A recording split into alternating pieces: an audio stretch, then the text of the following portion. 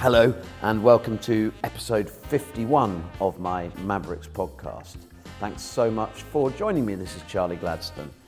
This is a conversation with the baker and author and charity worker Tom Herbert. I've known Tom for many years. He's been one of the very few people who has performed at every single Good Life experience. But this is the first time that I have interviewed him properly.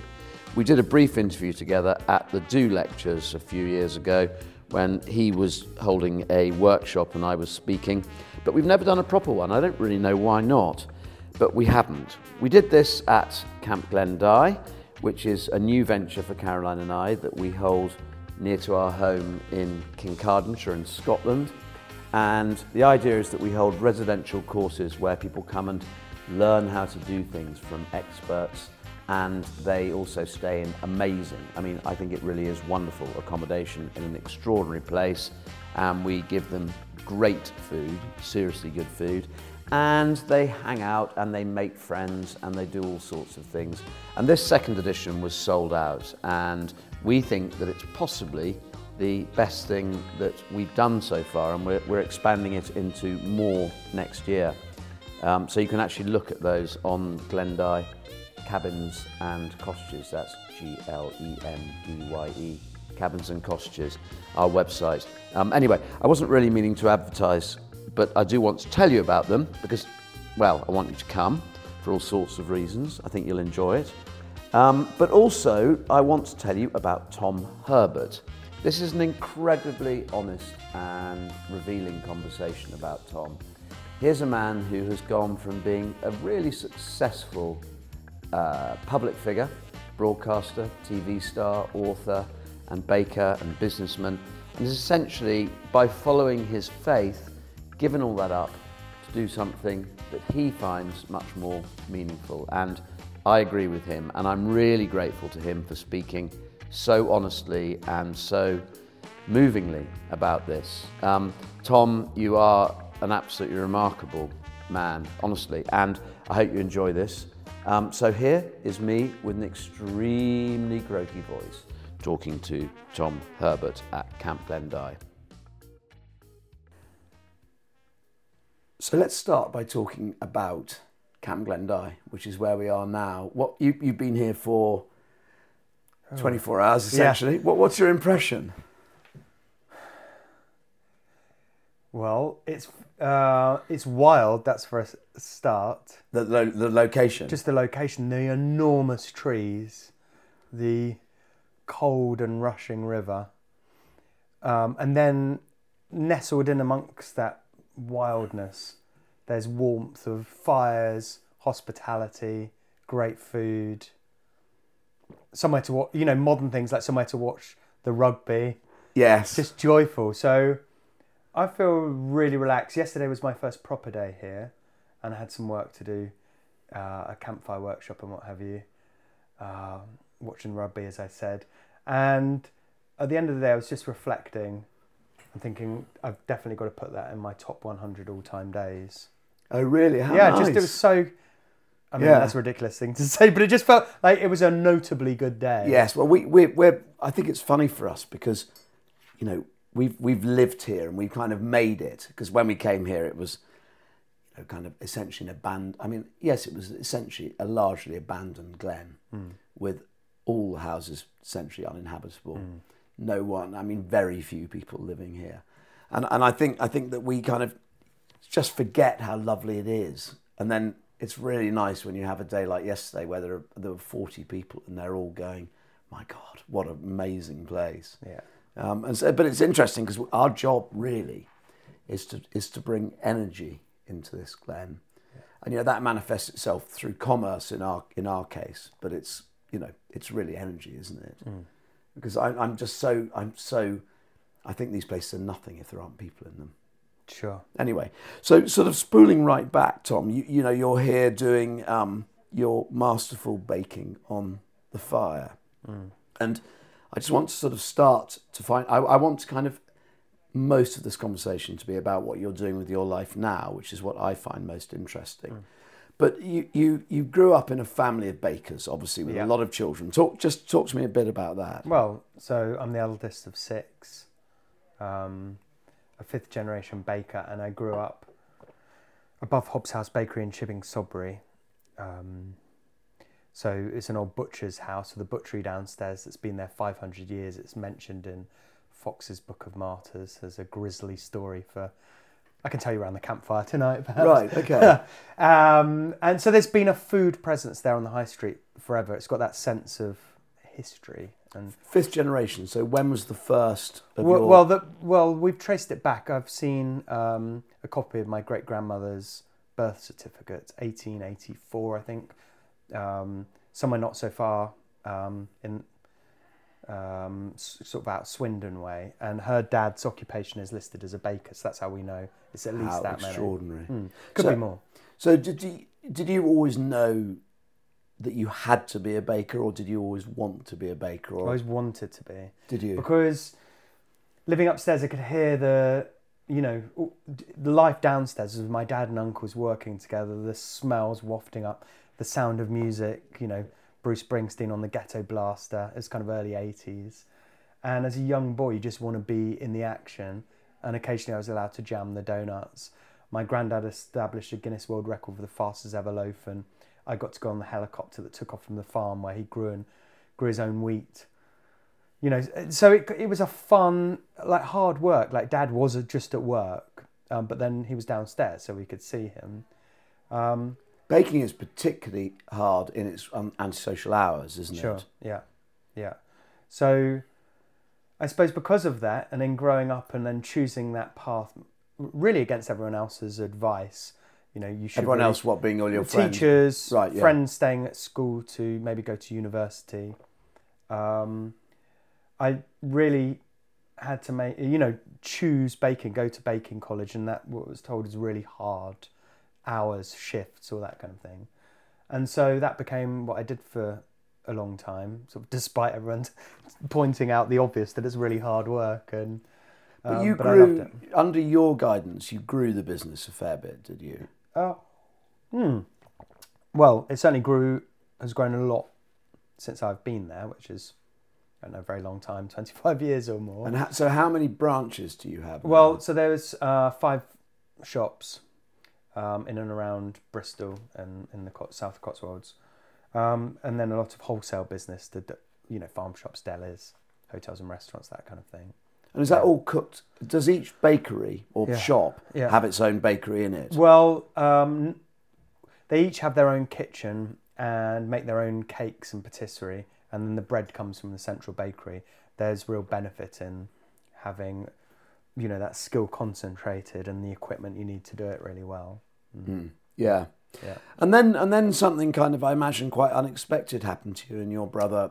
And you suddenly became celebrity bakers. I mean, I've never really followed that story. I mean, right. I was aware of you, and in fact, I came to see you speak at Hay Festival, I suppose, about 10 years ago, possibly. Yeah, right. Okay, we were long before, away, some way before we met.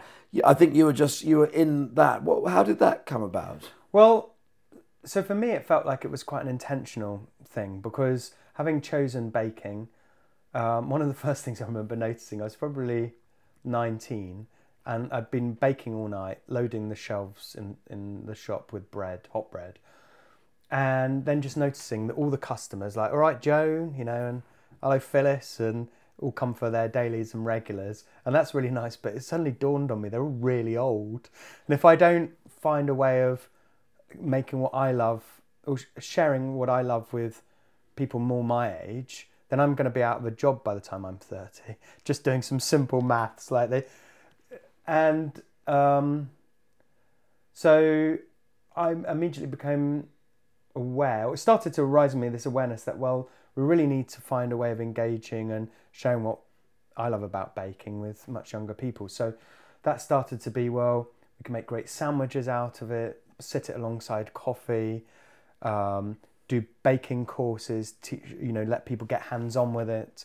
Anna and I opened our bakery in Nailsworth, which is still there, and we put the shop in the bakery so people could really see it being made. And that Sorry, started when was to work. this, Tom? That was Anna and I got married really young, and it was early 2000, like 2000, 2001, yeah. something like that. And it really started to work. We won awards. People wrote about us because we were trying to make it accessible and something that people would desire.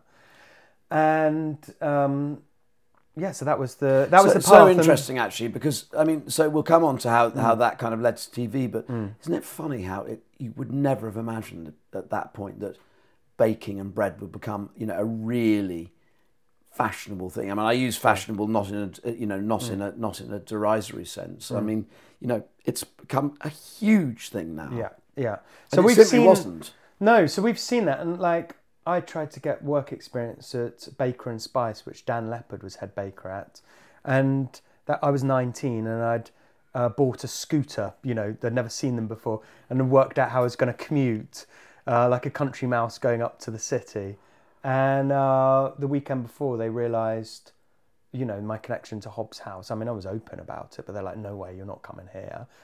And so that, it was hard for me as a kid to find out, well, how do I learn about it? With I knew about Poilin, who'd then just opened in Belgravia. My dad used to take us to visit his bakery, which had a Dali bread chandelier in his office upstairs, and so we'd always be, as a family, always interested in like where's it happening, who's doing, like really pushing it. Yes. And that was the invitation for me, like bake it on fire, strip out all the superfluous ingredients, show people as directly as possible the process. So to an extent, where you felt that the kind of the Baker and Spice thing, it was crazy of them to say that someone who was a baker couldn't come and see. I mean, did you want to try to demystify it? Is that what you're saying? It gave me something to push against, I suppose, because I had the book and loved it and tried all the recipes, and then they seemed in the first instance open to me going as a young baker and getting, really experiencing it for myself. But then because that way of baking was so rare and that we were interested, I guess that was I mean, I don't know. It happened. It was a long time ago. I've met all of them since. I mean, I think it's just intriguing because... But as a young kid, it makes you think, right, well, there's something here that's been protected. I'm going to find it out, I'm going to suss this out for myself. And then you find that by trying to make something with just 3 ingredients, all of a sudden, people with wheat intolerance can eat a rye sourdough. People with, that are avoiding yeast can have a rye sourdough. The miller told me that you could never make bread just with rye flour and make it rise, and so I had to try and prove that I could. And you put all that together, and all of a sudden you've got a product that a bread that people want. And then that meant that we set up a mail order business because people wanted it that weren't near where we were, and then it wins Organic Loaf of the Year twice in a row, and you build momentum. Absolutely. Yeah. So you and Anna had set up your own bakery, and the family bakery was going well. Yeah. And certainly one of your brothers was involved as well at this stage. Yeah.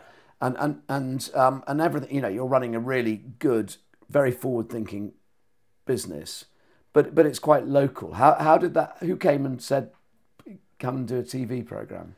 Well, first, I think it's Mary Portas picked up on what was going on. She had a show called something about the high. The High Street Queen of Shops. Mary, no, was that when she was doing the thing for the government? No, it was when basically she brought some bakers to us from Wimbledon that were doing it the old way, and she brought them to us as an exemplar. So there was that, and that was just like, it was such an honour. And so, you couldn't dream a better advert to show off all the best bits you were doing. I did a similar thing for one of the original Dragon's Dens, like a business turnaround, bought someone. So we became kind of examples of how you might do a bakery, and that built our profile. Henry's 10 years younger than me. He's he's number 5 in the list. And he and I would always work really close together. He'd help out on a Saturday and so on. And he went to Westminster Catering College and did really well, won Student of the Year, got a place at the Gavroche, which he hated, and realised he wanted to do nose to tail, more St. John kind of stuff. Blagged a job as a chef at 19, and no one thought to ask him his age. He's a big chap with a beard. massive hair. And, he just landed up with this impossibly overstretching job. Great British Menu. Meanwhile, I'm doing these other things. And so the idea, what really nailed it was that the butcher sadly died, Mr. Nelson. He's a real character in the high street. And so the worry was the butchery would be lost to the high street and it'd be turned into a card shop or something. So my dad asked Henry, who'd just got married himself, would you come back and run the butchery? And he did. And so we were working next door to each other, the butcher, the baker, and So he was a trained butcher at this point. Well, he'd just done loads of it. He wasn't a trained butcher, but he'd done loads of. He'd order a whole carcass of something and work his way through it. He knew what to do. And your dad asked him, not because your dad had a connection to the butcher, but because he just believed it was important to have the butcher and the baker. Yeah, and maybe for Henry, recently married, working as a chef, he and his wife didn't ever see each other hardly, a chance to... So anyway, that worked out and we ended up with 5 different TV production companies being interested in that story. So it kind of felt like, well, something's going to happen here, and then it did. And it did. Yeah. But it was mainly about baking. Yes. So, well, there were pies and other aspects to it. It was such a, in the lead up to that, I suppose what I was starting to answer earlier and lost my thread was that knowing that the customers were getting older and we had to find a younger customer base, a book would be an amazing way of sharing what we do. And a TV series was almost too much to think about, but obviously that reaches the biggest audience. So by the time the opportunity came round, I had 10 years worth of cookery school experience, trying to work out how does what I know apply in people's homes and what do they want to know. So that conversation was very well developed. The recipes were there. It didn't happen by accident, like lots came together. I'm not sure you could recreate it. It was very fortunate that it happened. But also, you were made for TV. I mean, there must be. I mean, it's all very well doing these, essentially really worthy and cool things. But if you're not charismatic, then you wouldn't have got that program. Well, hard for me to say other than that. I genuinely love what I do, and I get a real kick out of sharing it and seeing that cat being caught by someone else. So, TV is a great place to be able to do that. And then your books then presumably became the TV, that related to the TV programs. Yes. And they did really well, right? They did, yeah. So, in the first year, just shy of 100,000 were sold of our first book, which was incredible. And they had to print them, so the whole thing was exciting. We got commissioned early October for Channel 4 with Heston as the show beforehand. So his was 7:30 and ours was at 8. And it was to go out January the 4th. And it's the quickest ever turnaround from commission to transmission of a food show at the time. And Betty TV just pulled together a crack team of people that worked on Nigella, and Anna Jones was the home ec. We didn't even know what home ec, we thought we were having to do all this ourselves. So it was a real eye-opener. And they told us, we've got a book deal to go alongside, and there was various percentages offered for if you had your photo on the front or your name and your photo. And we said we didn't want either unless we could write the book, and we had 12 days to do it. And so we pulled it out of the bag. We pulled all-nighters. You wrote a book in 12 days? Together, the two of us. We're both dyslexic, so it wasn't without challenges. Our sister has got an English degree, and she edited the whole thing in a kind of 3-day mad. So you actually physically did write it? So you didn't dictate it or whatever? No, we did dictate. The opening chapter is like an interview that an editor did for both of us. So, I mean, it was a bit of a team. It was a team effort, but it was great fun. And because it had to be done so quickly, they couldn't print it in China where they normally would. It had to be printed in Frome. So my son Milo and my dad and I went down to the factory to see it coming off. And that was my first realisation of what this all means. From when I heard it had been commissioned and jumping up and down doing a happy dance in the bakery office like some kind of idiot. The next thing was just absolute gobsmackingness of seeing 40,000 books coming through a machine. But the whole thing sounds like it was a machine. Yeah. I mean, it was obviously a huge sort of mechanics behind the we were Herberts. chucked into the spotlight. Yeah. How old were you at that point? Well,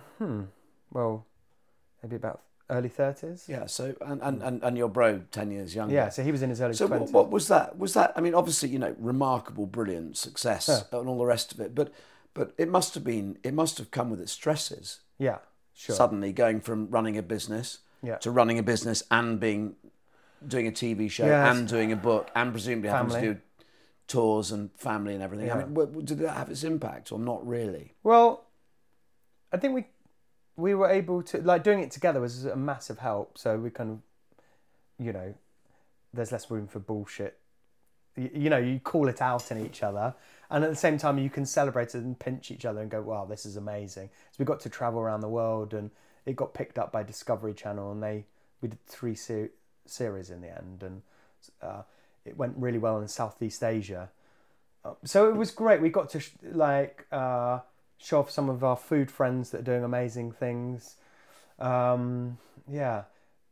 And seeing people take the recipes and make them their own and tell us that they bake the beef Wellington and then ask the father-in-law for the, whether they could get married or not. All those kind of things. You think, oh my goodness, this really has. But isn't it? Life of its It's own. interesting, isn't it? Because you talk about that security that working with your brother created. Yeah. I mean, it's very clear that both your family that you were a child in and your family you have with Anna. I mean, you're very family orientated people. So that was a stress. Like, we were away for 9 weeks at a time each summer for about 3 or 4 years, and that's hard to hold down a job, like being a director of operations at the time for me, and a family, especially with young children. Yeah. So what I do now has been a response to that tension in some ways. So I suppose that's what I was kind of getting at. I mean, these things. I think when I look at someone like you, I mean, I know better, but I amazing 3 TV series, books selling 100,000, successful bakery. It sounds superficially as if you're living the life of Riley, but in reality, actually, it's a lot harder. Well, yeah, it's only hard the bits that make you not feel yourself or take you away from where there's disconnect from what resonates most deeply. I think my experience was I was managing a band when we had 3 young children, and I was away for long periods, and actually there was a real disconnect. I mean, I could not be a great father, and husband and manage a band. They were not.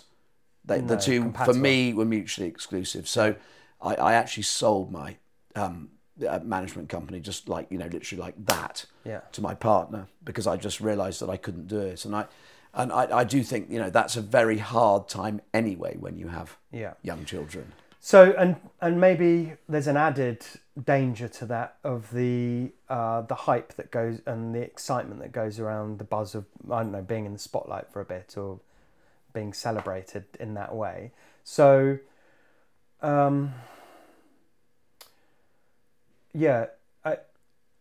I mean, I'm not saying you had to have. I'm just intrigued by. There's definite tensions. I mean, my dad, as the things were starting to go, I remember having a conversation with him on the phone. I was on a train, and we kept losing each other, having to ring each other up again.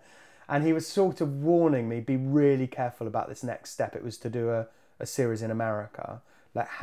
Remember your commitment to Anna and the kids, and we won't think any less of if you don't take this opportunity.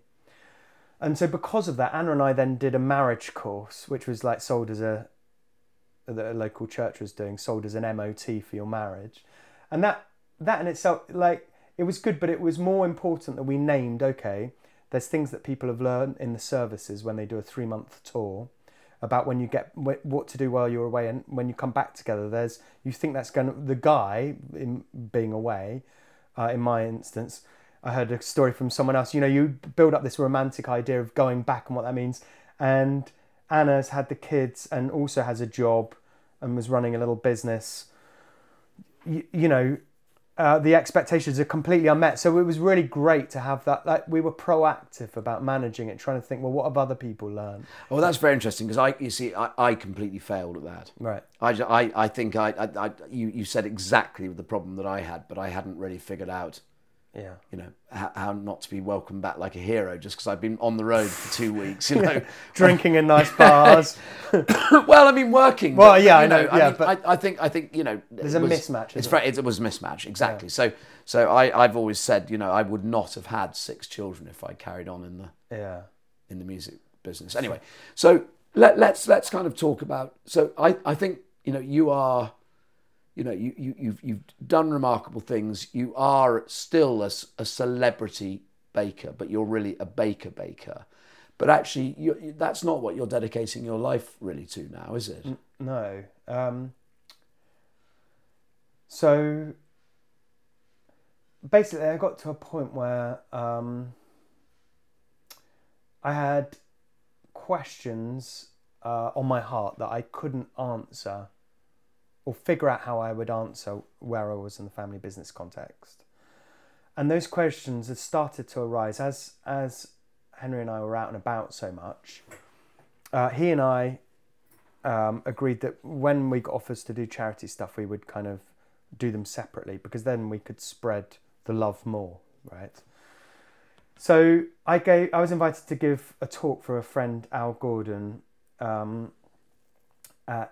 a leadership conference at the Royal Albert Hall, and the subject was creativity and work. And I thought, I only did it because he's a mate, and I thought, what on earth do I know about that? So I decided to use baking as a metaphor. I took ingredients up on stage, and the really bit that I was excited to share was how, as creative people that need to be creative, we're all creative, I think, that we need to resting the dough is such an important part of that. Anyway, that was my the bit that I thought up. In the audience were some that really just in the going there and after that talk or whatever you'd call it, workshop or something, so many things happened. And one was that there were some guys from a charity, international development charity called Tear Fund there. And they said they loved the talk. Would I be interested in visiting some bakeries that they are working with? One in Haiti, I can't remember the other, and one in somewhere in Africa, I'm not sure. So I said, well, and they asked if I could do it with Henry. And I said, well, we don't really do that together, but I would love to do that. And is there any chance I could, instead of Henry, I could take one of my kids? So that was sort of, I really wanted to share that experience with travelling with my family and not just all the time with Henry, who I love, but it's not the same thing. So they said yes. And as that got closer, it became about a project called No Child Taken, which was anti-child trafficking. And Milo and I got to, a few months later, go to Laos and bake with girls that had either escaped trafficking or at risk of trafficking.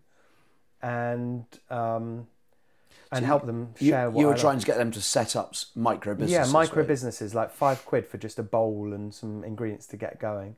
You can make stuff from the market there, add value to it, and then have your own business. And on the basis that you're less likely to get involved in trafficking if you have a exactly. Source if you of have income. A source of income, there's less reason to leave your family, the safety of your family in your village.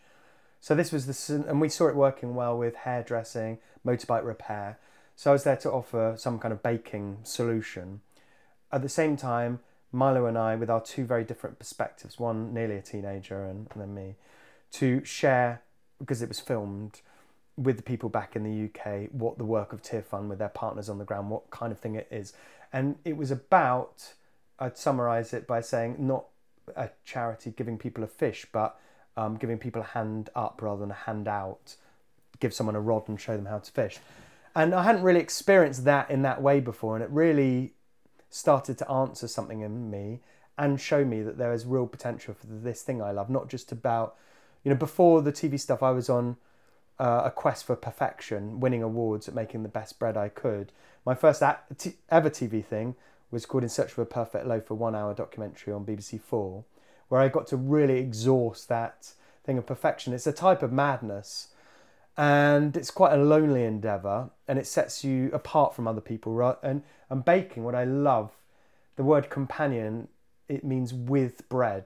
So the people we share bread with, so companion. Yeah, no, I've never thought of it. Never and Ian realised is a that. doing thing. And I thought, oh my goodness, this is at the heart of what I love. It's about people together in the making and the baking and the sharing of bread. And this is where it kind of, my faith that I was brought up with comes alive, because there's something about that gathering together of people, achieving more than's possible on your own, a sense of connecting in with a much bigger story of humanity and how we're better off when we're together. And what food and bread in particular is uniquely good at doing, because the baking that's enjoyed a lot of profile with the Bake Off and so on is very competitive. It can be really sweet and perhaps desirable, but not maybe wholesome. And there's something about a good loaf that really brings people together in a non-shouty way that aids the gathering. And so I suppose as I started doing, we went to Laos, and then a couple of years later I went to Brazil with my daughter B with Tear Fund 2, and we baked in the favelas, and we were there to find out about the circular economy and examples Tear Fund were doing with that. And that got me thinking, this is so awesome. How can I build that into what I do at work? And so I had to go, but the Hobbs House is such a beautiful old ship. It's 100 years old next year, and it has its course, and it can be nudged a little bit perhaps, and it's but it's a beautiful thing, and I love it. And I kind of felt that with these questions I had that started to rise in me doing the Tear Fund work and just being aware, I guess, that I couldn't work out how to answer them where I was without risking damaging that old ship. And my two younger brothers, Henry and George, had become established in the bakery. There's a lot of us there. My wife is still a director there of marketing.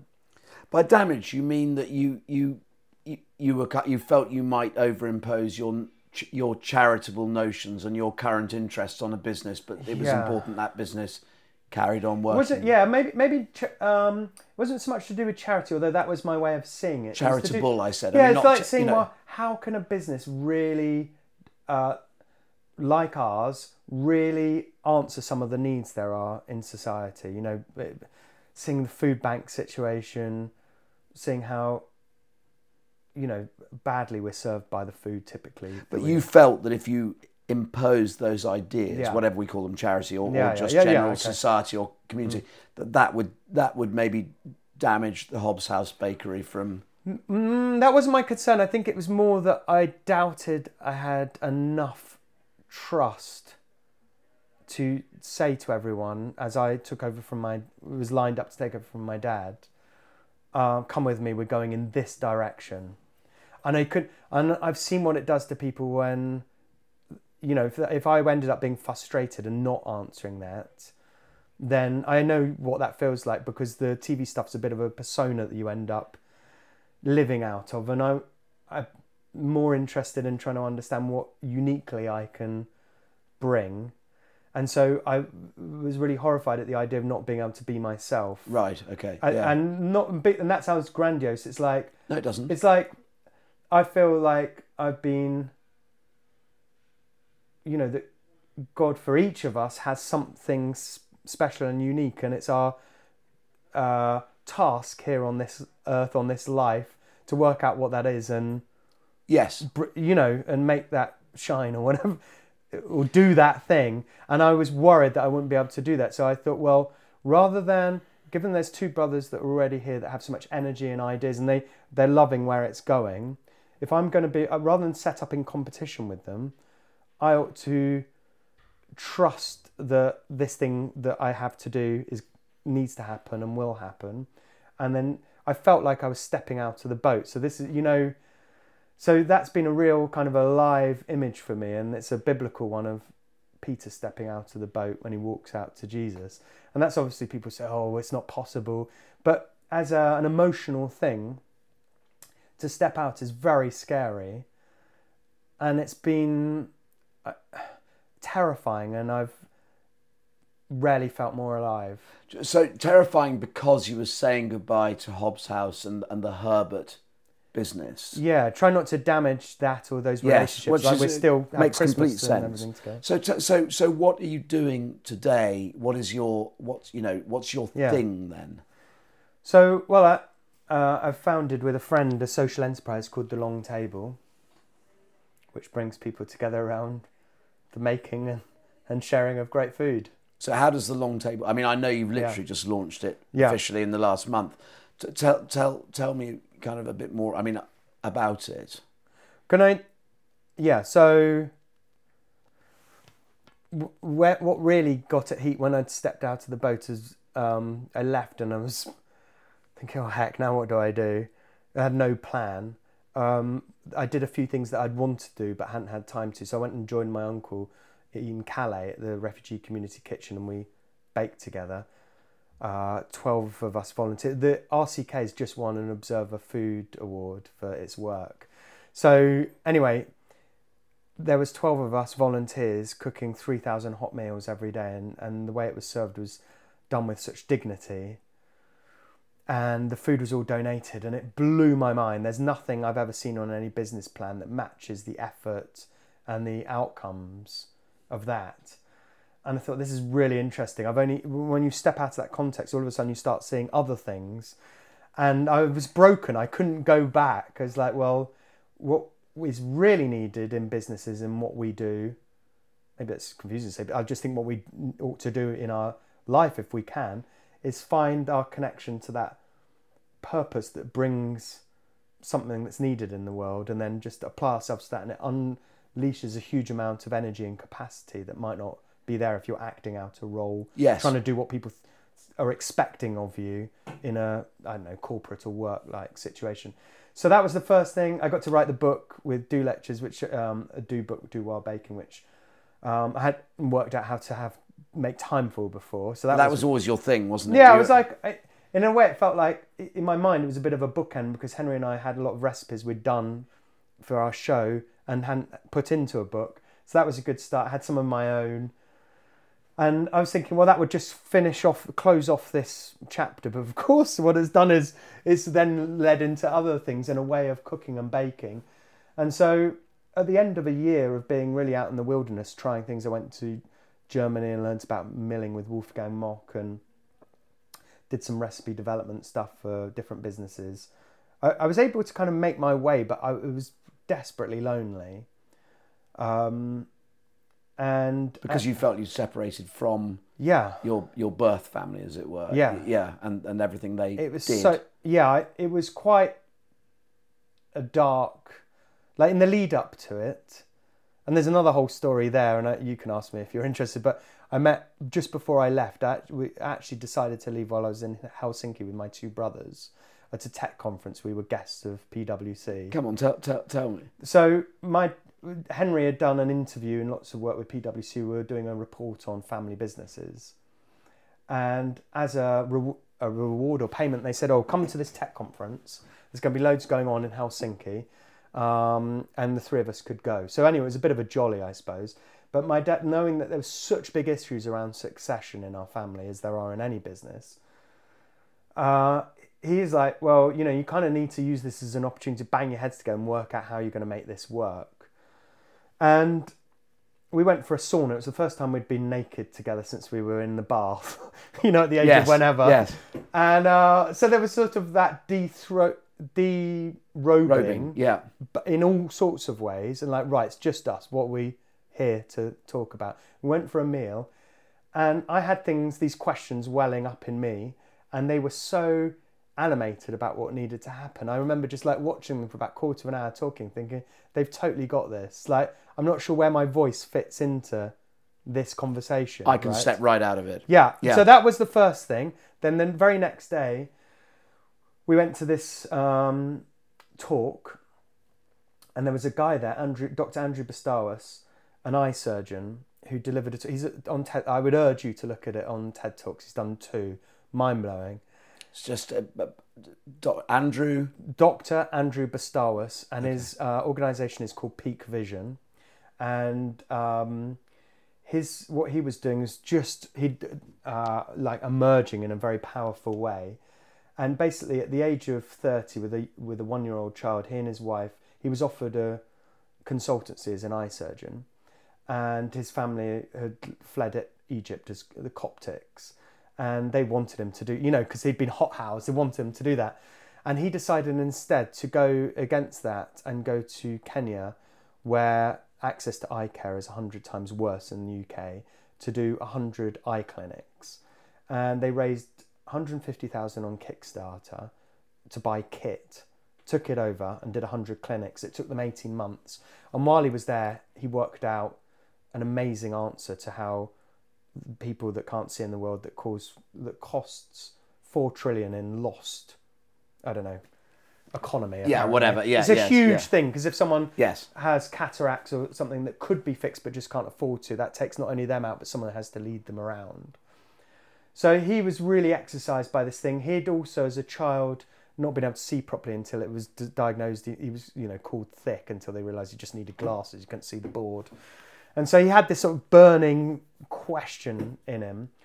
And while they'd done it, this amazing thing, he invented what's now become Peak Vision, and a way of combining tech with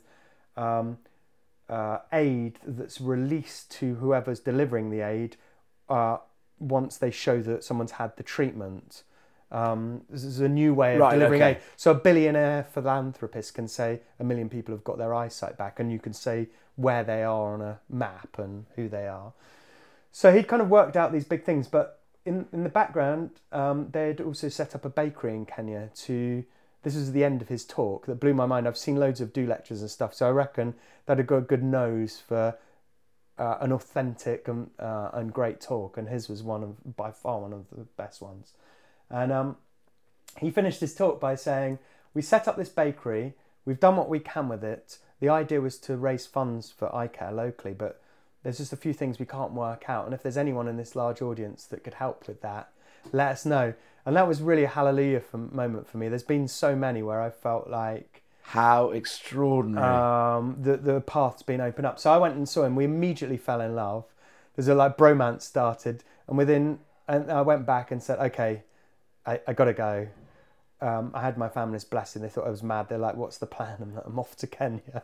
So I went with Andrew 3 or 4 weeks later, and we've worked together since. And he's, challenged me with, we were having breakfast one morning, seeing what he's doing and how I might help. And he said, you've got to work out the why, and the how's come afterwards.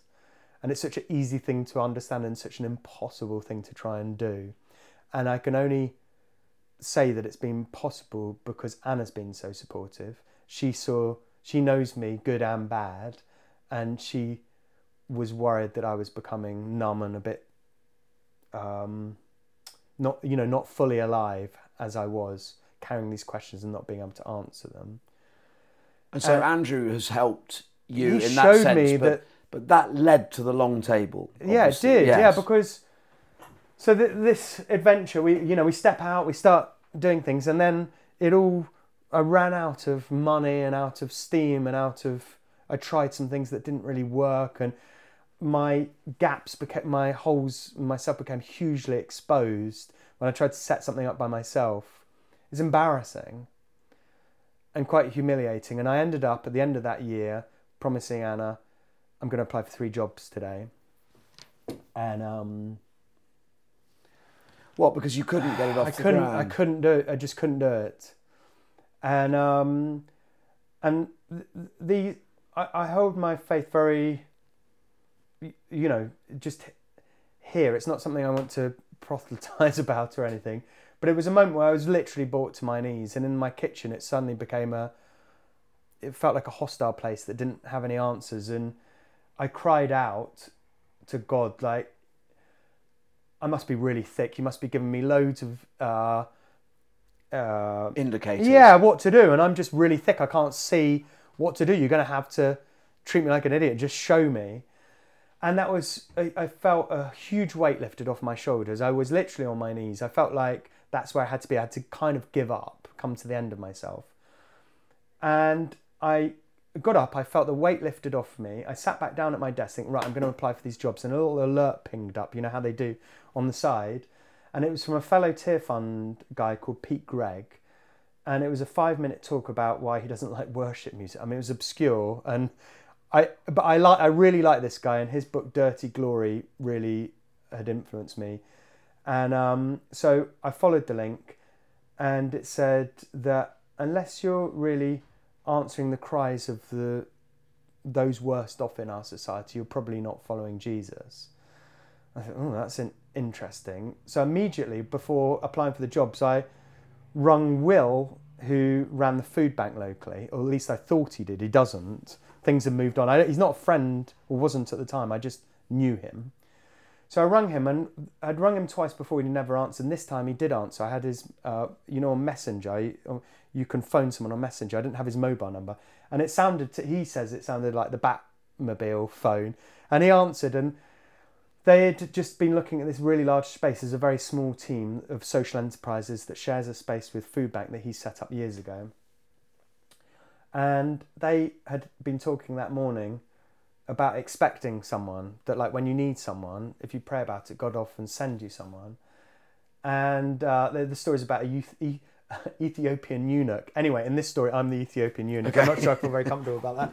But anyway, needless to say, they were expecting someone, and I felt this prompt to call him. I called him, and he said, well, you can't volunteer, but can you come down now? So I said yes. So I went down, and we looked around this massive space. And I'd been looking at spaces on my own, just feeling that they were empty, daunting.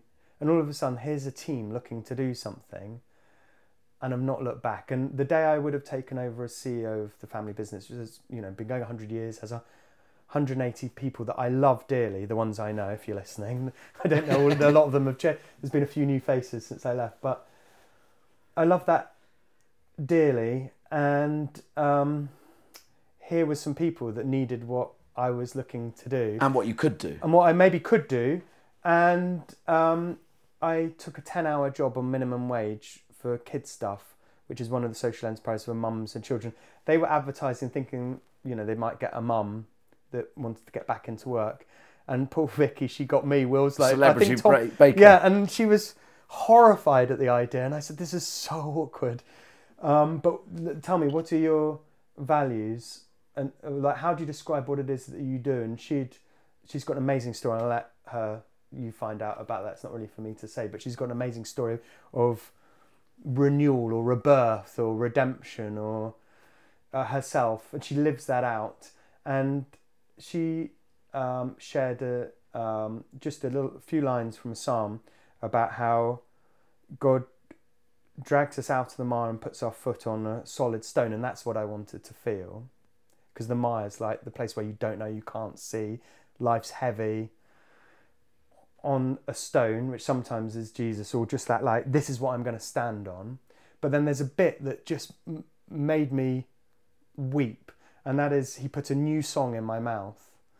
And here, all of a sudden I could see that the people I work with and are now friends of mine, they have a new song, and they don't all share our faith. It's like it's it's a secular thing, but there's a story of like hope and renewal, and what would it look like to put food here? And they'd done something before, but it had gone off. So we started a weekly meal that became, and I started to share my dream of, from sniffing baby clothes for sick in this cold warehouse on $7 something an hour. And that's where Will and I found he was someone that I could trust and share my dreams with in a way that I hadn't even known how to do with my brothers. Perhaps because we know each other too much, and they're like, no, you can't do that. Look at you. Remember when you messed up and screwed up with that? Like, but somehow Will called that out of me and allowed me to start to share my dream. I had all these notes about the long table, and he's like, let's do it. So he pulled the furniture together from the furniture bank, made a long table. I bought my barbecue from home, and we put it on. Immediately realised that I couldn't make a living out of this. So I then did van driving for a bit and learned what it means to sit alongside someone who, a youngster, would otherwise be in prison. I told you some stories about that. And all of a sudden my life feels really full. There's great people from crazy different backgrounds from me. Do you feel like, that's amazing and wonderful. Do you feel like because you've got lots of skills, and you've talked very eloquently there about your sense of mission, your sense of purpose, and you've also got some business skills, and they're coming to the forefront. You're a skilled baker, but clearly one of your other skills is your charisma. Do you feel yesterday you were doing your baking out on the campfire at I love it. Glendy. And you still do some of that, but do you bring that to your job, or have you almost said goodbye to kind of Tom Herbert, the sort of charisma man that everybody loves, or is that still part of your role? Like the team there's bits where I'm encouraged to push. So I handed over Instagram to our first hire at the long table, just because Nancy's done it. She was selling makeup before and doing it. I'd sort of seen it and done quite well, being active on social media. And one of the first things she did was to post up a picture of me, and I had to take it down. And it was really painful. Like, what? Because you? Well, I was like, well, I'm on there, and I'm not ashamed of that. But it's like it's much more. I feel what I'm being called to do is hold a space for things to thrive. And if I allow myself too much to like I do a talk at the beginning of every meal, I get to exercise and do what I love doing, and other people don't seem to want to do it as much, and I'm trying to find ways where they can work out what's their unique gift. Yes, but Tom, but you are. You are incredibly good at that, comparing, talking. I mean, you mustn't. I would hate as a friend to see you lose that. Yeah. Maybe you just don't want to do it. Well, it's exciting. I feel like there's just so many new stories to find. I'm finding new recipes, new ways of doing things, old assumptions being torn down. We hosted XR's, some of their founders' meal. They came and they couldn't. There wasn't space at the long table, so they had to kind of sit out.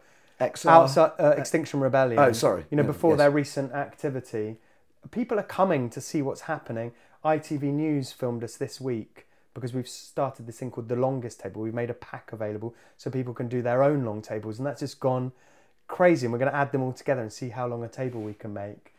And they wanted us to shift the time of the meal, and we couldn't. There's something that has momentum. It's so exciting. And I've no idea whether it'll work or what it'll end up looking like. But I also don't. But the idea is to train people and to feed people. Yeah. So so everyone is gaining, right? Yeah. Right. Yeah. Yeah. And trying to work out what is your offer and how do you bring to that? And I know I'm aware that I have agency in that, and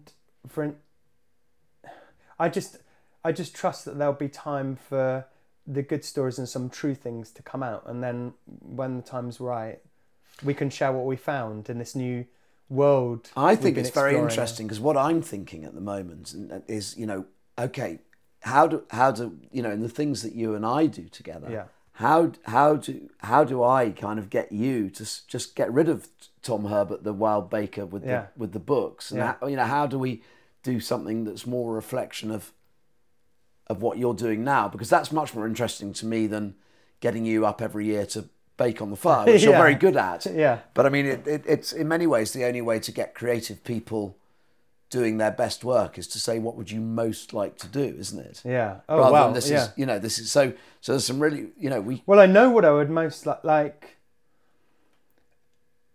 So there seems to be two ways this might go, and I risk sharing this now, knowing that I might look like an idiot in 6 months' time. Won't. But it's occurred to me, I wrote a blog back in February when this was very new about how there's two templates. So in the moment, they're both forming quite nicely. So one is the community meal. So it's a pack, and maybe that could be, there's some technological things we can do to make it accessible to anyone. So how do you host a meal for your community that builds community? Because when we eat together, we're stronger together. And I think it's something that we're finding with The Longest Table. Now is a really great time because we're being told by the media that we've never been more divided. And I feel there's a real hunger across it doesn't seem to be restricted to different class or social groups. People are gathering together to eat. And what we've been able to do is give them another excuse to do that. Also, people are desperate to move beyond this divisiveness. I mean, desperate. I think the whole country's crying out. Yeah, and what better way than a meal? So it doesn't have to be fancy or amazing or perfect, but if it just needs to be good, thought about, and... Okay, so that's one. That's one, and then the other one is more of a business that might be licensed or franchised. And that is, the space we're creating in Brimscombe, just outside Stroud, is in shipping containers because it's in a leaking warehouse. So fairly soon we'll know what that costs. And if we can make it work and employ 12 people that also own it where we are, then I think it ought to work pretty much anywhere. So there's also an idea that, we could open them opposite a McDonald's and say to the people of McDonald's that work there, come and work here. We can work out how to serve the food as quickly as possible. But you'll be rewarded for your input. And so there's a way of doing business that I read as I was in this liminal state between things. I read this book called Reinventing Organizations by Frederick Laloux, and he basically gave words to things that I had experienced but didn't know how to proliferate or grow. And they're things that don't fit in the context of a corporate business being a machine with levers, inputs, outputs. And they don't really fit in the more recent version of a business, which is a cooperative, where everyone has one person, one vote. There's another way of doing it, which described what I've had that's been successful in my life. And having read it, I thought, I either have to go and work somewhere like this or I need to start somewhere like this. And what I found with Will and the team was people that were just right ready to give it a go. Yes. Well, funny enough, I mean, we must just continue this because I've been feeling that actually in my businesses, and I talk specifically about perhaps the Good Life and Camp Glendy, but other things as well, that we need to find more community purpose and we need to find more social enterprise. And I'm interested not in necessarily having a social enterprise over there behind those doors and another business over here, but the idea of trying to meld the two together a bit more. So the way I've described it is that social enterprise, because lots of people don't know what it is having the heart of a charity but the body of a business. So like the way it's owned, we've set up recently the Grace Network, which launches these social enterprises, is a community benefit society, which means for £100 anyone can be a member and they then vote on the board. So, and if you're one of our youngsters that's come on a programme instead of prison, you can pay that over 10 months, but it's trying to remove the us and themness of a traditional business. And it's so powerful. Yes, I think that's what I'm talking about. The idea that the two can very happily coexist and in fact can be symbiotic as well. Mm-hmm. But it also honours the experience of the people in it. So not everyone is equal in it because different people have got different amounts to offer. But that's easy to say. Or no, that I can say that because we're trying really hard to find ways where everyone can be heard, regardless of. Yes. And actually the ones we resist the most are the successful guys that have, run big businesses in corporates say, oh no, that's not how you do it. You should do it like this. And we no. Yeah. Screw you. We'll figure this out for ourselves. So there's a lot about what's ancient in what we're doing. The long table is also the refectory we kind of see it as a monastery, and we've had some. That's yet to be. We were at the formative stage of that. Like, what do you mean there? So the businesses together, and in this space, we think of it as a monastery. Oh, very interesting. Right. Okay. So they have that would for anyone looking at from the outside is best explained by some work by George Ling about 7 sacred spaces. So in order for someone to come, as I count myself in this, but very different examples of youngsters and people coming out of addiction and those kind of things, coming out from chaos and trauma into healthy existence. Will's first thought was that the food bank's a bit of a sticking plaster. It just gives people some tin food when they most need it. Now it's horrible that we still need that, and it's important that it's still there, but you think we surely could do better than that.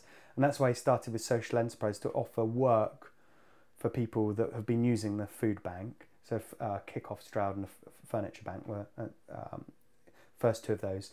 And then work's really important because it starts to be part of our identity for lots of particularly young men. Your identity is so important and it can lead you to get into trouble for status and so on. So having a job is a useful thing, but it's only part of the picture.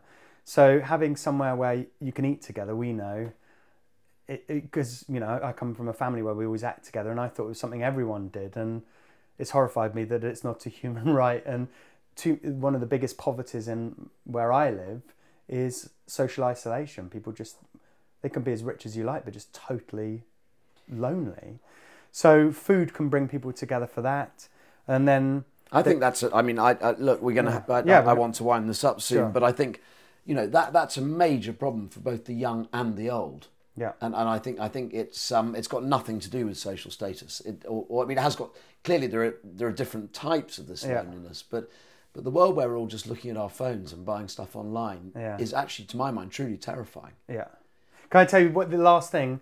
One of the best things that's happened recently at the long table was that we had our third monthly meal for the local elderly. The local vicar gathers these people up, and they come in, and it's very different from the other meals we do. And we put chairs out instead of stools, and you have to say things quite loudly, obviously. And they're eating in a shipping container. It's completely bonkers, but they're really up for it. They're great. And this time, the year sixes from the local primary school came, and they helped me with the cooking and serving. And then they sat one on each table with the elderly and asked them questions. And it made no business sense whatsoever. But it was just I thought, well, to be able to offer this, some of the banquets that we do in the evening, where people that are socially engaged and interested come and they support us by paying what they feel. I don't know whether it will work out, but I hope it does, because that was just so enjoyable. It gave so me hope. Cool. I think people feel, like sometimes what I'm striving for is to do something that makes people feel hopeful and makes connection. So it's something to do with companion and bread. Well, I'm so grateful to Anna that she supported it, and also for you, Charlie, that all those instances over the years where you've been a real enabler and an encourager, and I just want to really thank you for that. And this time for us, it also represents a much needed holiday for us as a family, and I can't think of anywhere better to be. There's no phone signal. No, the sun is out. The trees are literally perfect. So thank you so much to your Tom. family for always being such an inspiration and showing that it's possible, and these questions are worth trying to answer. Also, the greatest mayhem that I have ever created was the children's cafe at the Good Life Experience. Did you ever see that? We had a children's cafe that only children were allowed in, and only children. They did the serving, and they ordered, and then someone had to serve, and then there was someone adult helping with the cooking. But we didn't really need any cooking because they all just wanted to eat ketchup. It was absolutely brilliant. Anyway, we'll leave it there. Thanks so much, Tom. That's just fantastic. Thank you very much for listening to that. Thank you very much to Tom. See you very soon. Thanks to Jim Friend for editing this, my friend Jim Friend. And I will be back with another Mavericks podcast just as soon as you can say. I think the Mavericks podcast is really good, and I am going to go now and rate it on iTunes. Thanks. Bye.